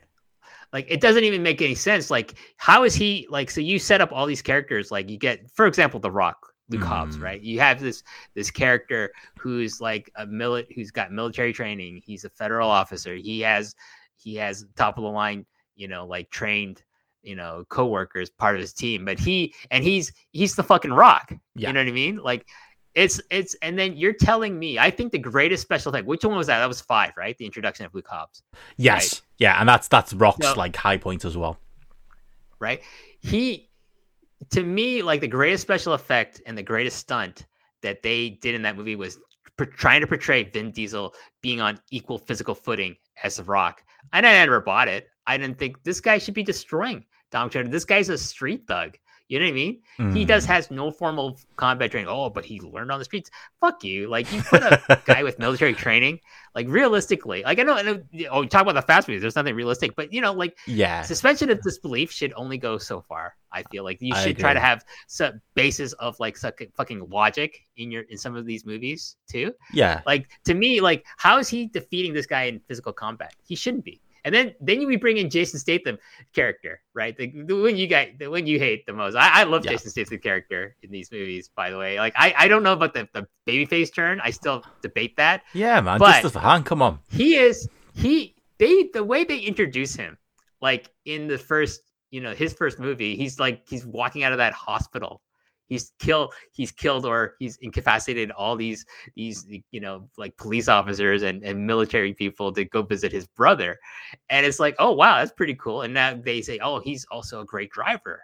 Of course he is. He's a transporter. Come on. That's cool. To me, it's like, okay, how is Dominic Toretto beating this guy too? He was in the SAS, for God's sakes. Like, you know what I mean? So to me, it's like, it becomes unrealistic to a point where it's like Dominic Toretto is now like it's worse than watching like a fucking wrestling match with like some fucking egotistical bastard like Triple H, because like that's what he's become. And this character is so uninteresting.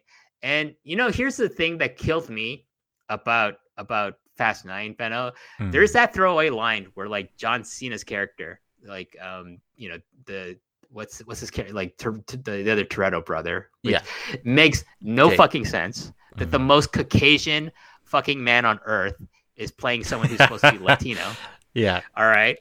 And Charlize Theron's Cypher character, she says to him, like, in a throwaway, oh, I detected some, Viking in or like fucking Nordic genes in your blood. When I did a genealogy of your family. It's like, fuck off. That is so fucking stupid. Like, because they have to shoehorn that he's fucking Dominic Toretto's brother for some strange reason. Why can't he just be some guy that he knew when he was a kid? Why does it have to be his brother? And it gets back to family. Like you're saying, your favorite element of this thing is family. That's one of the things I hate about it, because I think it's so cheesy for me. It rings so false, because like half these people are like, are they really? You think of them as your family? Okay, maybe your relationship with Paul Walker because he's your brother-in-law. Okay, maybe your relationship with Letty, of course, that's the love of your life and someone you grew up with. But once you bring in like fucking like Ludacris and fucking Tyrese into it, it's like, they're your family. Okay, can I also say, like, forget Dominic Toretto, Tyrese, Roman is the god awfulest character in the history of cinema. It's like worse than fucking Jar Jar Binks. Okay, and I'm saying something. I love Star Wars, but I recognize how fucking terrible Jar Jar Binks is. Roman is worse than fucking Jar Jar Binks, and Tyrese is one of the worst fucking actors on the face of this fucking planet. See, I like Tyrese. Like I do. Too Fast, Too Furious. I think he's hilarious. I think he's I think he's good comedic relief in 4, 5. Sorry, not 4, 5 and 6. It's getting a bit much though. I will say that last couple. Maybe it's I'm hearing like WH's voice in my ear the last couple of films where it's just a bit like he's breaking the fourth wall, talking about oh what are we like superheroes now type of lines. Like that's a bit too much for me. But like yeah, tell me a good Tyrese movie besides like like anything he's done that's successful outside of the Fast franchise. Baby Boy, maybe. No, I know. He's not. I mean, he's not a good actor. But this is Nick Cage again. Like, he's not a good actor, but he's got a bit of personality and charisma, and I like him. I think that's kind of like that. He's the most for me. He's the most unlike. I like Ludacris's character. Because like the guy's competent, and I can see him being an integral part of the success of this team within the context of the narrative of the story. With Tyrese, it's like you guys should all be dead because this guy's a fucking idiot. Yeah, well, I mean, there's definitely like truth to what you're saying because I don't want to get lost. For the most part, I love this franchise, and like I say, I love the relationship between the characters and the main characters. I'm talking about, in the first 5 or 6 films, like those guys. That's what I love. And, I love Tokyo Drift as a film. I think Fast 5 is the absolute peak of the franchise. And, The Rock is unbelievable in that film. Not quite as good as things go on, but I love him in that. I love the action in 5's kind of the perfect point where it's like I'm getting my cheesy family stuff, admittedly, but I'm also getting good action, and it feels like it's a heist film. Fast 5, in Rio, it's a genuinely well executed one with good strong characters.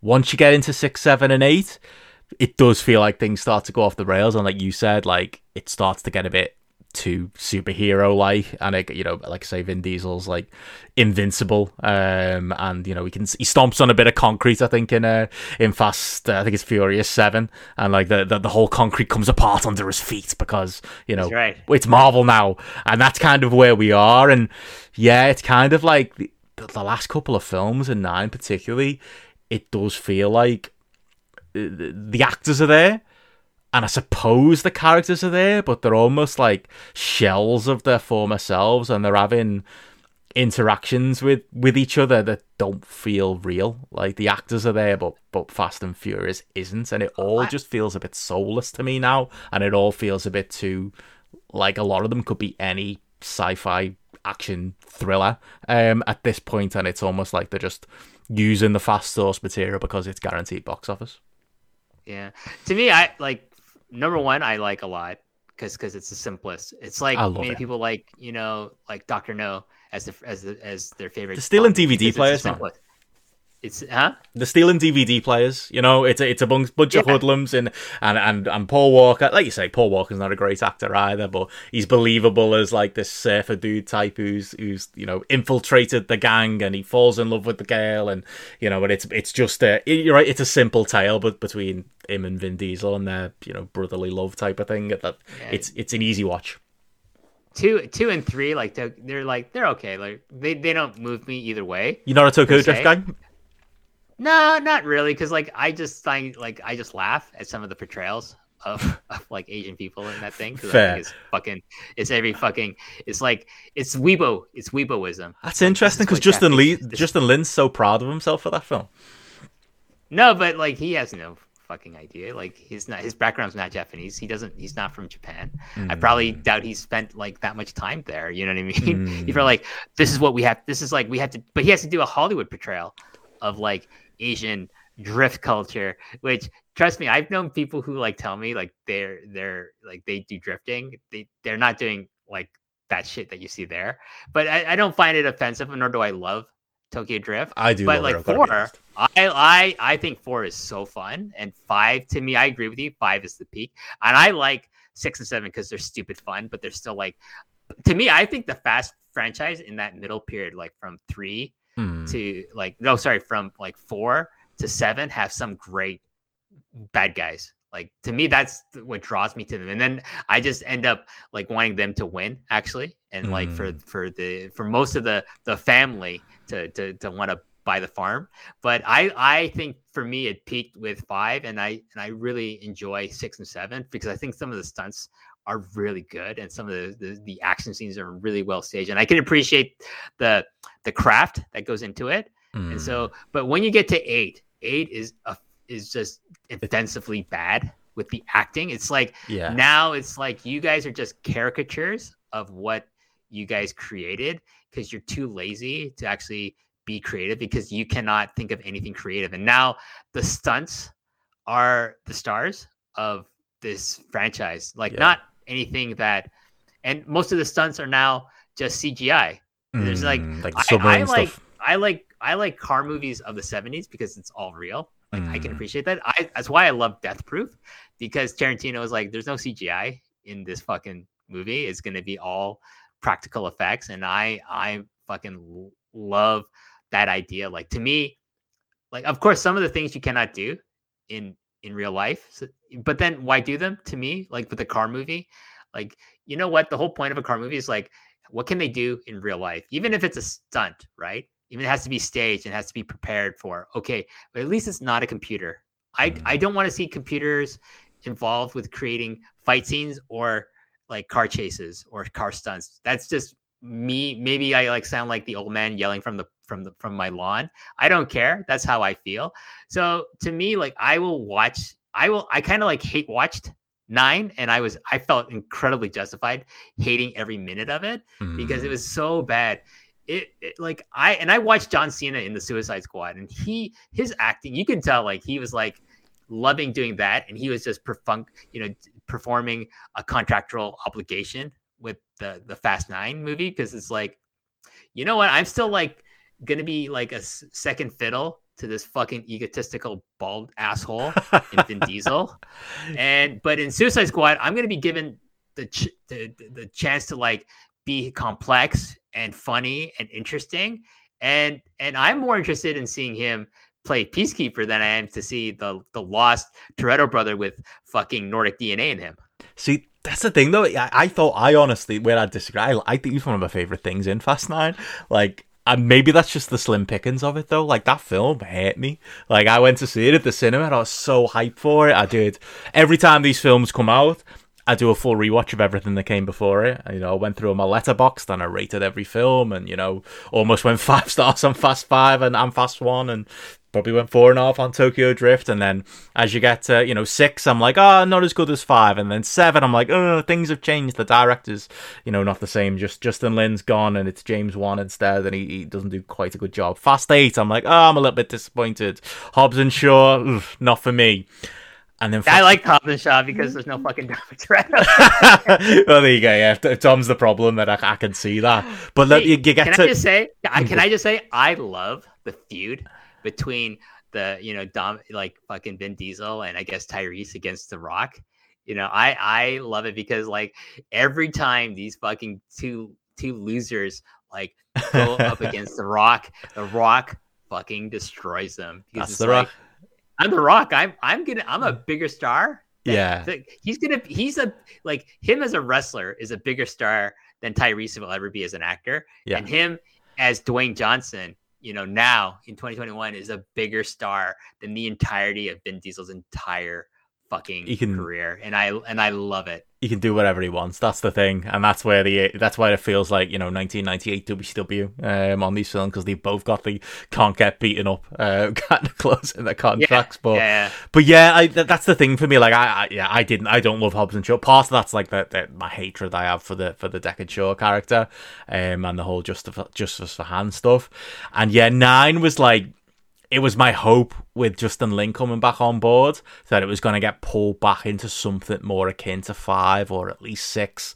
And we were going to get, that justice, and it was going to become a little bit, again, I sound silly here, hoping for realism in a fast film, but a little bit more grounded. And it just didn't really happen. Instead, it was bloated and it had more celebrity cameos than ever. And it just had more silliness than ever. And the justification for Han being killed, and the adding on that extra, spoilers here for Fast 9, that extra shot of what happened in Tokyo, and I'm saying that Han's alive now. It just didn't all connect for me, and maybe I've been fantasy booking how to resolve that broken thread for too long in my own head, but yeah, it just didn't do it for me, and I was so sad. I haven't watched it again since, and I'm not sure I want to anytime soon.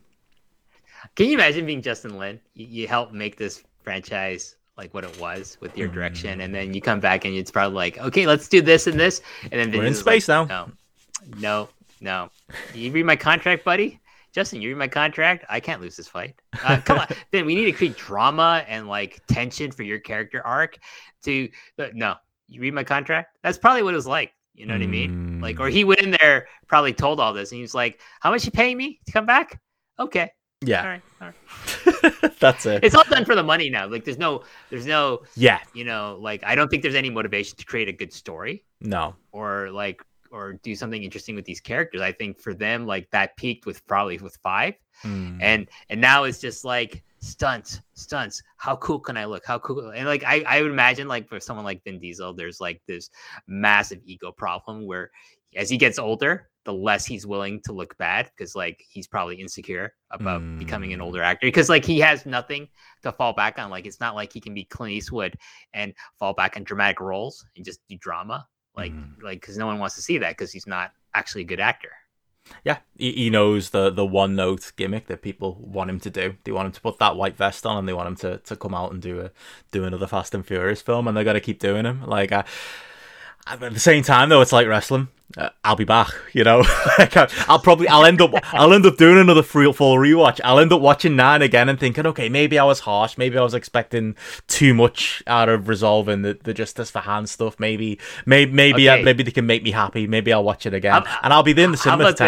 How about this? If you know, I'm gonna come to the UK and I'm gonna spend at least one night at your place or something like that. You hold off watching that. You know, you can watch it, you know, until that happens. But like, you're like, yeah, I'm gonna do maybe a rewatch of that. And you're like, oh, Ben, I'm coming to the UK. Can I stay with you? And when you know what, I'm gonna save it. We will watch it together. We'll do it together. There you go. Yeah, in person. I think that would be fun. We'll get a lot of Greg's for you know. Maybe it'll rekindle my love. Yeah, we'll do that. But yeah, it like I say, it's still got a real special place in my heart. But I don't know. I feel a little bit broken by the last one, and yeah, maybe that's another reason why we never got round to that Fast 9 review. But maybe we can still give it a good rip. We should reveal we were talking briefly about doing like you know a podcast series about you know reviewing each film, and I think that'd still be fun. We were thinking about doing it post, like we pitched it, but like you know they're just for different reason was going to happen there. We were thinking of calling it. I thought this was a great name too, The Post and the Furious. That's it. And the idea was we get different people from the Post family on to review each film with us. Yeah. But yeah, it didn't work out for a few different reasons. We didn't want to step on Brother Nate's toes either as well because he was doing a lot of rock related content. You see a good job with like the doing the you know the rock movies reviews and stuff like that. Definitely. Once you get to like him being in from Fast 5 on, and it's like, well, you know, half his career now are those films. Well, not anymore, you know. So there might still be legs in it though. I think we could come back and revisit it at some point. Maybe once my wounds are healed, we can definitely talk. Yeah, definitely. But no, I was going to say, I mean, that this has been obviously we had to cover some fast talk, and we got covered a million different subjects in here. We've got lots of wrestling talking, but one thing I want to do with these podcasts before I do let you go, WH, I mean, the standard part of the end of every podcast is kind of to plug, and you know, I'll do your plugs for you at WH Park 9 on Twitter, Post ProRes. Go listen to that on Post if you want to WH talk the best and worst Japanese wrestling with John Pollock each month on postwrestling.com. But what I want to get out of you and the other guests that I'll have on this show going forward is like, what podcast do you listen to? Plug someone else. Whose work would you like to plug in and tell the people they should go out there and listen to? Well, definitely, you know, Grapple Spotlight. And, I'll take that. You know, JP's daily updates. I was planning on like pretending like I was gonna audition to be the replacement on daily update. Greetings, Grapple fans.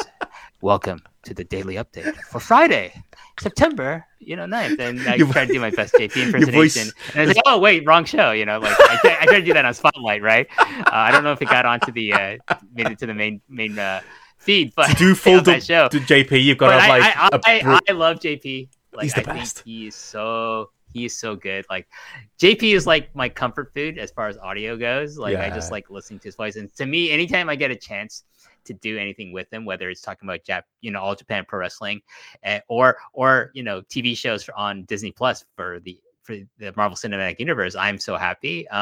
But outside of you guys, like I think like people who don't get enough love are Striga and Dylan Fox over at the Eastern Lariat, like because they are like full-time, like Dylan's pretty much a full-time podcaster, and they have their own Patreon. I subscribe to that one along with yours because like I really think they do such an important job of covering all aspects of Japanese wrestling. I can't cover all of it, but they do. And I think they do such a great job. So if you go to the Eastern Lariat, just look for that. They're on the, I think they're still on the MLW. That's still a thing. That to me is like, and it's still like, like Court Bauer still has some like kind of peripheral, involvement with it apparently. But I like those guys are awesome. I love Striga and I love Dylan a lot. I just think they do such a great service to the community of people who watch Japanese wrestling. Besides them, like who else do I like listening to? I don't know. Like, it's mainly like you guys and like the Post family. And like, I don't know if they need any big upping, like, cause like, I think everyone listens to those guys. Like, I'll say this, like when Stephanie Chase does things that aren't AEW, I like watching her non-AEW content. I know like really, she's really so, passionate about being a fan of AEW and showing that. And that's awesome. Oh yeah. I just like when she like ventures outside of that because like, like I think it's really interesting to see her now talk about things that aren't AEW. I think like I made this point a couple like maybe a year ago that I think her and Andrew Thompson are two of like the hardest working people like who are up and coming. I don't know if they're up and coming.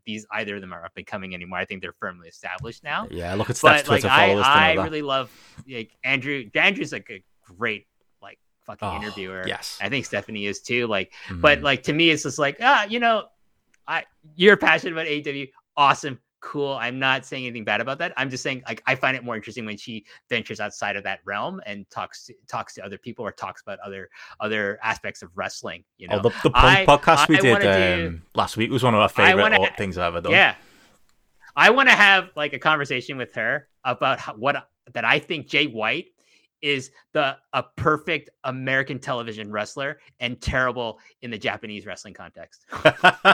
Hey, if there was ever a wrestler built for American wrestler, no, I agree. It is Jay White. I want that. That should be the next versus. You versus Steph. Talk on all that stuff. But no, yeah, but she might agree with me on that point, because like she might be like, maybe I'll see Jay White more often in America on TV and maybe in AEW or something like that. I think he would, by the way, be perfect. Yeah. I think he would be a real boon in AEW. Oh, definitely, I agree. And yeah, Steph's killing it right now. Like I was dead like happy to see last week, with it and doing her AEW content, and John was on the Friday and Nate was on the Monday. She's part of this big old family. But yeah, we're definitely gonna get her definitely back on Grapple again. She wasn't. I think she was exhausted from all her coverage. She was supposed to. Spoiler, was supposed to be on Grapple last week, but it didn't happen. I might not be into all the content per se, but my God, I have so much respect for the hustle, that she does, and like I respect the work ethic and the work rate. Like, she's like harder. She's to me is like what's the best comparison? She's like the Christopher Daniels, like 2003 Ring of Honor. To me, that's like who she reminds me of. I'm gonna make a wrestling analogy. So nice. Like respect there, and I loved any of the podcasts I've done with her myself. Like so, yeah, definitely like. I would want to do something with her in the future again. And I enjoy her YouTube channel, like Andrew Thompson's YouTube channel. Yeah, great guy, great interviewer. Such a lot of respect for him as well. Yeah. Oh, Andrew's the man too. And yeah, anytime I get to have a chat with Andrew, it's always a good time. He's going to be on that whale draft with he appreciates you, Benno. But I love that he feels the need to say that. I like to know that I'm appreciated, so that's why I like Andrew. I'm not making fun of him. I think it's charming whenever he says that. Because like I had a chance to talk with him recently, and he was like, "WH, my man, I appreciate you," and I'm like, "Dude, thank you. I appreciate you too." Like, honestly and genuinely, it's kind of like his catchphrase though, you know. And I think it's great that it is. It's like better than my catchphrase. That's fucking shit. And mine's just Brit Rez is dead. I don't know how that became a thing, but how did I not print those t-shirts, WH? Fuck, missed the opportunity to make millions there. Listen, when's the Grapple merchandise coming out? Because I need a fucking t-shirt from you guys. You know what I mean? We'll get you one. Well, I believe the merch store is a work in progress. I'll nudge Gareth again tomorrow, but we'll be able to do something about that. Okay, no snap. If you're gonna have snapbacks, you need to have the folded brim cap. Because I would. Oh man, hat. I get it. I refused to wear the Post logo on a snapback for years, and then Wei came out with this fucking hat, and I was like, Wei, I've wanted this for fucking years now. And he's like, you didn't tell me. I'm like, I didn't think it was possible, but here you go. There you go. Well, yeah, I'll get Gareth to get working on the Grapple Old Man hat and all of that stuff. But yeah, I think that pretty much brings us to the end of the conversation. JP actually did want me to ask you about Loki for some reason. Any quick thoughts on Loki before we go? Loki, like, yeah, that's a great fucking show. Like, it's got time travel, like, because Doctor Who recently has just shit the bed as far as being a time travel show goes, and has ruined the character. You know, Chris Chibnall, fuck you, you terrible showrunner. But Loki fills in that nice gap of like time traveling on TV for me, and it's great. Like, we had JP on MCU Later. Me and Wei talked to him about What If a couple of weeks ago, and that was fun. We're definitely going to bring him back on a future episode of MCU Later. And yeah, maybe if you're going to watch an MCU show, I have seen Loki. I enjoyed it. Huh? I saw Loki myself as well. I enjoyed it. Very well done. The girl in it was fantastic. Yeah, but if you watch a future show, you let us know, and then we'll hook you on as a guest. I'm up for it. Thoughts on the wrestler Loki before we go? Better than the TV show? Oh, Loki? The wrestler? You know what? Fucking Loki. I used to love Loki. Like, baggy pants, and then like I'm going to wear whatever the fuck I want. Until he did the fucking Hitman cosplay at Wrestle Kingdom. That was dumb. I was like, I'm done with this. I was like, I'm done with this guy. He's a fucking idiot. And when he's in MLW, I like him. When he's outside of doing anything on like where there's no Court Bauer to like keep reining his terrible instincts, I have no time for Loki. But you know what? You know, it'd be awesome if like we get like 2004 Loki in AEW against Bryan Danielson. Can you imagine how good that would be? I'd die for that match. And then Loki had refused the job, and he'd be out of the territory within a month. But Loki gives and takes away. You know, the fact, like Vin Diesel, takes himself too seriously. It can be his undoing, but that's part of the appeal of Loki, isn't it? The fact that remember he used to keep wins and lost records on his website. That's the kind of guy Loki is. He takes this shit seriously, and you know what? We need more wrestlers that take this shit seriously. So I feel for that. We need also more dumb jock wrestlers like Dave Richards. Well, he's on his way back, so yeah, maybe we'll see him on an AEW show soon as well. But no, again, thanks WH for joining me. Obviously, we've to make this work, we've recorded very late. It's almost 5 a.m. UK time here. I almost fell asleep before we started and missed this entire recording. Almost missed your message. I'm glad I caught it, mate. I'm glad I've kept you up later Canadian time as well. So it's all worked out. Oh, I thank you. I was like missing you on the Spotlight show that I did. We put it right. The only reason I slandered your good name was because you weren't there to defend yourself. But I was like, damn, I wish, when JP said Benno can't make it, I was like, I was so looking forward to like just like having fun with you, like talking about death matches and look what we had here. But this is great. Like it's just the two of us. I think it was unfiltered and uncompromising to talk about, to try to include other people. It's just you and me. And thank you so much for like letting me be one of the first guests on this new venture here at Grapple. Oh, thank you, man. Yeah, you had to be the first shout. I'm glad we got to have our chat about Nick Gage. I'm glad we got to talk about Fast and the Furious and everything in between. And yeah, I wouldn't call that Fast and the Furious podcast series dead yet. Maybe we've got that in us, but if not, we'll record again together. There you go. We'll maybe try and draft John in and maybe give that pitch a second try. But dude, we'll absolutely do something again together again. And yeah, thanks again for giving up your time, mate. My pleasure, Benno. Thank you so much. Cheers, man.